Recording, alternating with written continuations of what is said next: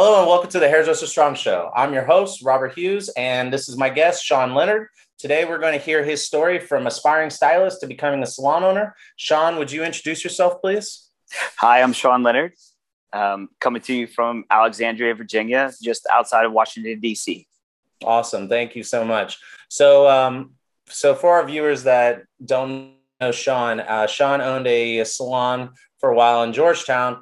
And I speak to a lot of young stylists and just stylists in general who have this dream of becoming a salon owner one day. So I thought it'd be a good idea to have a conversation about, what that looks like and hearing different people's stories about, from stylist or even like student to salon owner and what's that journey. So why don't we start from the beginning? Like, how and why did you get into hair? How did that happen? My parents divorced when I was really young, and my mom was awarded custody of my sister and I, and she was a sole definition of a wallflower. She studied art. She graduated from the University of Maryland in art eventually, but I was like surrounded by that environment as a child. My mom, would have me help her stretch her canvases to paint, and I learned color, the color wheel, tertiary colors, as a kid, as a child. And I also learned clay and all that kind of stuff and the different stages of clay as a kid growing up. One of the areas that she settled in the longest was Baltimore City, and that was in the 80s. And it was a very rough environment as a child and as a young, stranger growing up in Baltimore. You can imagine the stories growing up there as a kid. And, my escape was my mom just telling me, latchkey kid, go home and paint something or, make something or whatever. And I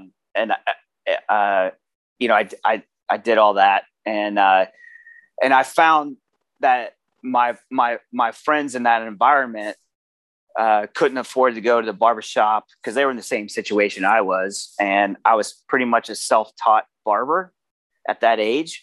And I was better at it than all my other friends at the time.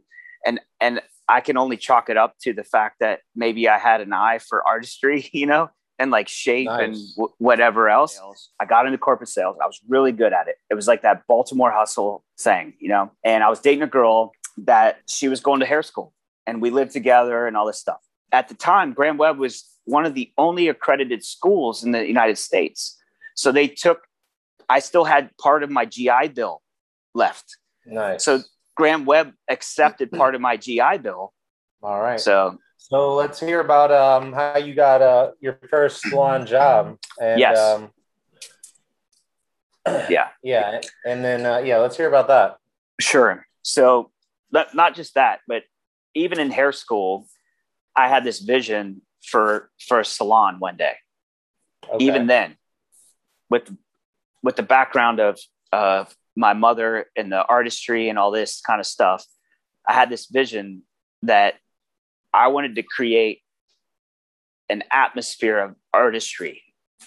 And I had the vision then of what eventually became Easel, the name of my salon. Obviously, being like this rising star from our academy, it was that it was a well-known academy. I was kind of interviewing other salons as they were interviewing me. And there was this really kind of well-known local hair salon chain within the DMV area called PR and Partners. And that they were doing a lot of awesome stuff, education, shows, and all this stuff.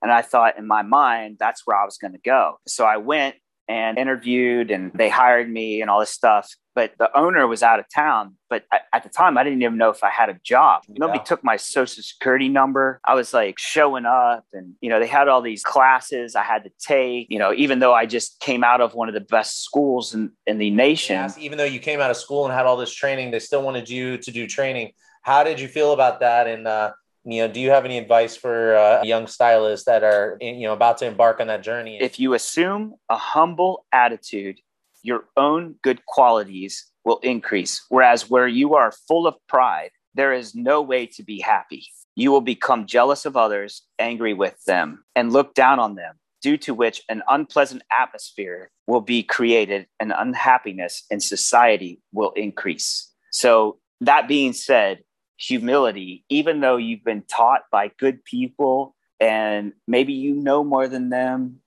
or whatever, if there's like one or two things you can pick up from a class, then that's the one or two reasons why you were there. Totally.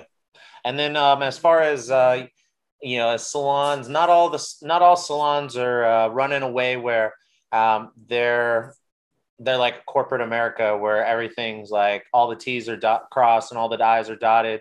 And I think we're getting better as an industry, but we're still kind of informal in a lot of ways, and not as like kind of on top of stuff like that. So you said you didn't even know if you were getting a paycheck, and at what type of like lack of organization or something like that is acceptable in your mind? And then how did you decide whether or not to stay based on that information? So,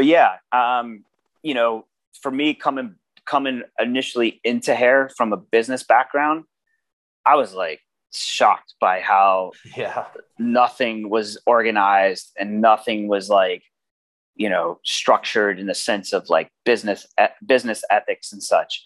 And so I was leaving that class and then going to pick up my ex-girlfriend from her salon. And the people that were there were always warm and inviting, and they were finishing up an educational class, and they would tell me like, come sit down. You're a hairdresser? Yeah. Come sit in on the class. They were giving it to me for free. Nice. I was like, what? Really? Like, I don't even work here. And they were like, it's okay. It's about the industry. Come on in.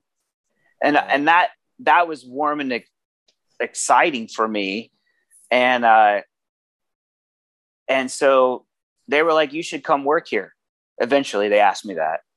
And I was like, well, I got to work out the dynamics with my girlfriend if that's okay. And, and we worked it out. And that was my first salon that I actually worked at. It was a very high-end salon in McLean, Virginia.